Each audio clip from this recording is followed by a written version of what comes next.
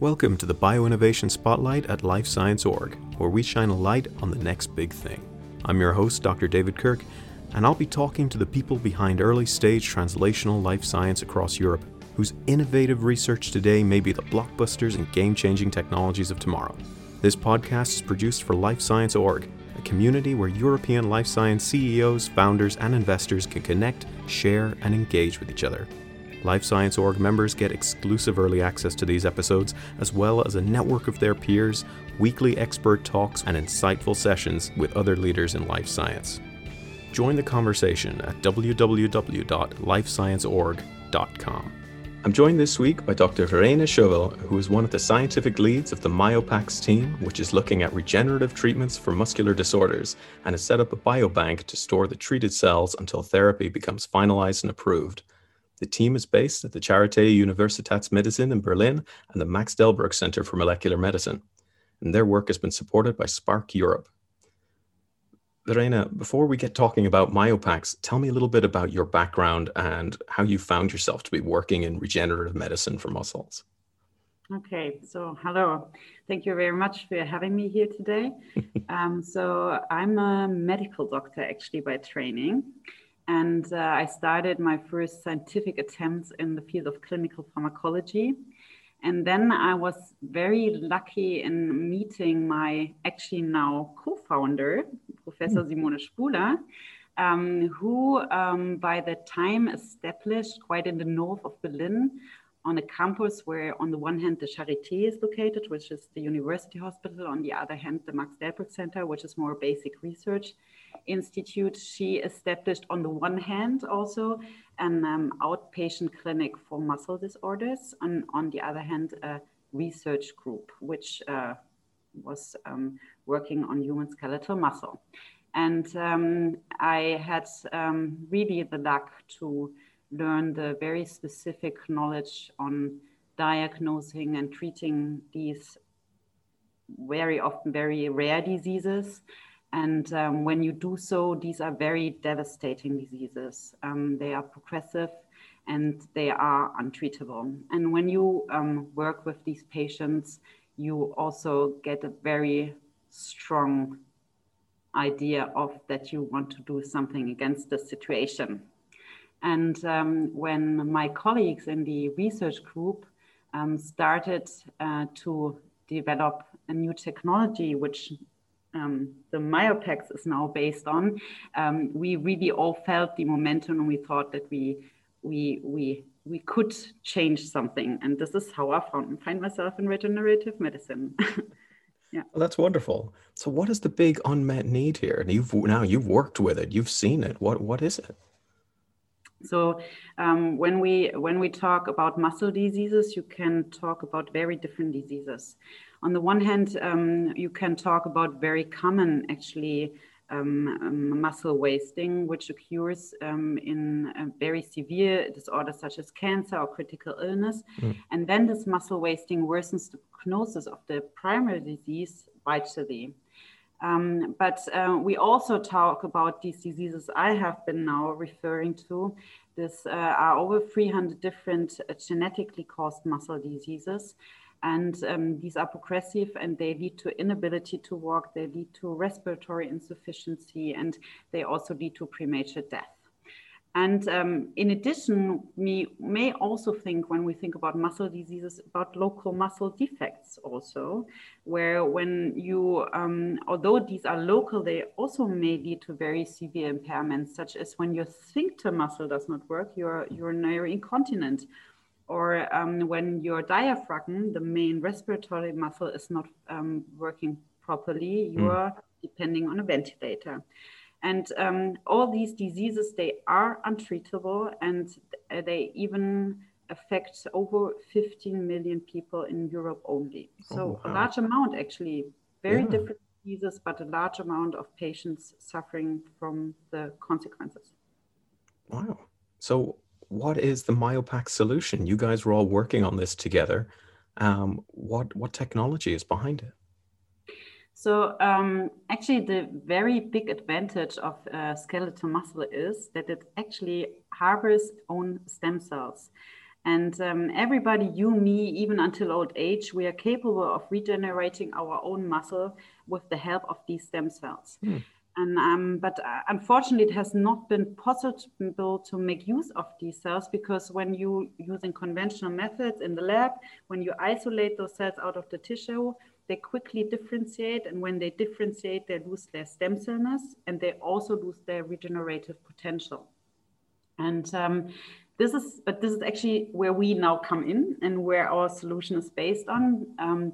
We in the team have developed a new isolation and cultivation technology, which allows to produce these human muscle stem cells out of a little muscle specimen, millions of cells, and these are highly regenerative when we re-implant them into animal models. So they retain their regenerative capacity. And we want to now make use of this technology and these muscle stem cells in repairing local muscle defects. Okay. How does that compare with current treatments for muscular defects that are currently used? Actually, this is a very simple answer I can give. There is no therapy for these diseases. There are, in certain fields, there are technologies you use to help with the symptoms, but there is no true therapy for muscle diseases yet. Wow. Are there other stem cell-based therapies that you've heard of that are trying to go down this route, or are you guys the only ones that you're aware of? No, there are, of course, also other groups working on it, and also the community works on different cell types. As I said, we work on the primary human muscle cell, but there are also groups that work, for example, on mesangioblasts or other cell types that might contribute to this muscle regeneration. In addition, as in many other fields of regenerative medicine, researchers try to derive muscle stem cells from induced pluripotent stem cells. But this, we have to say, is still in an R&D setting. Yeah. Okay. What is the biggest challenge then facing you guys at the moment? So I think the biggest challenge was the last years, when we realized that we have a super technology in our hands, and that there is a big potential we could make use of. We realized then what it takes to come from research and from a research technology and to go all the way towards a pharmaceutical production process on the one hand, and then also, of course, to a first clinical trial. This is especially in the field of advanced therapy medicinal products, which is a special field of drugs. This is truly a challenge, and we have, but we are really proud actually that we will enter a first clinical trial next year, and that our Federal Ministry of Education and Research granted us the funding to do so, and that we also went all this way to establish and to do all the work which needs to be done preclinic wise for this clinical trial. And I also have to say that we have been really highly supported by our institutes and by the people responsible in the technology transfers, as well as the Spark initiative. You started with that, yeah, really, in helping us to go all this way and to be where we are now, and to say that we will enter with the product a clinical application. This is, yeah, we are very grateful for that. I was reading about your work. It was saying that you'd set up a biobank to store some of these treated cells until you could administer the therapy. Was there a regulatory hurdle that's been overcome, or what were you waiting on? So yeah, this is of course this is a very difficult topic, because when you of course we have already a biobank, for many, many years, where cells are stored. But to do this in a way where it's also applicable in a pharmaceutical setting, this is a completely different story. And here you face a lot of hurdles. And I think in this academic setting, of course, a very big hurdle is money also, how to finance this, especially when you not have a therapy ready yet. Yeah, this is all very much on the hope of something. Although we strongly believe in that, there's still hurdles to overcome. And yeah, this is of course difficult. But I have to say that also in all the manufacturing establishment that we had to do, we were really lucky that we have in our institute a running cell GMP facility, and having this knowledge in another floor of the same building is already so super helpful, which you can't have this with anything else. You can buy any help from outside, but having people around you knowing which way you have to go and which road to take, this has been super helpful in realizing all this. I think that's a great benefit of having the two centers that you're able to be based at, having all those expertise around. Kind of looking to the future now, where do you hope the company will be in about 12? I say company, maybe I'm speaking too soon. Looking to the future, where do you hope the group will be in 12 months' time? Yeah, so as I said, from the let's say product development point of view, we on the one hand, we will have started in 12 months from now, we will have started the first clinical trial, and the first patients will be included in the trial and will have had the cell transplantation. And I, of course, will do everything that this will be safe and hopefully also efficacious.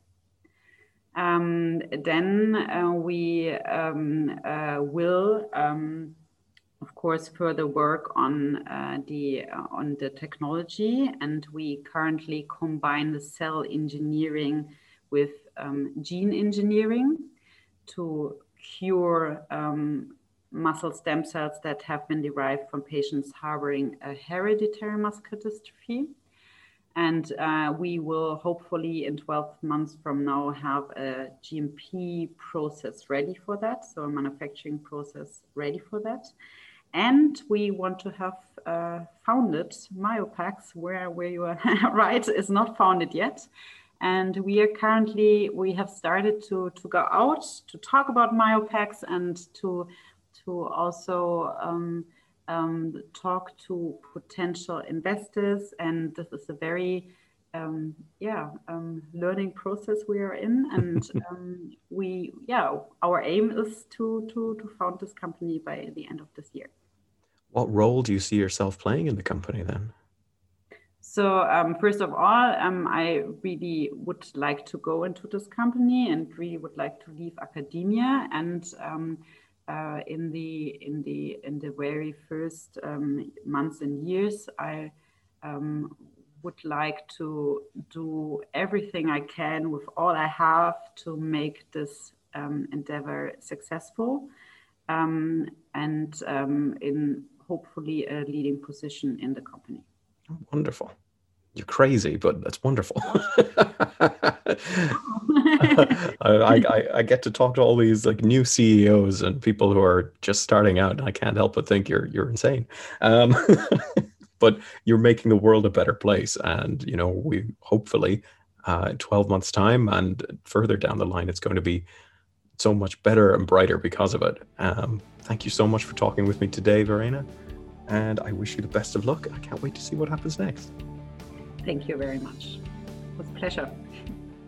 If you are an early stage life science company or translational project ready to spin out and you're based in Europe, you can get on the show by going to lifescienceorg.com/bioinnovation. You can get future episodes at lifescienceorg.com. Thank you all for listening, and see you next time.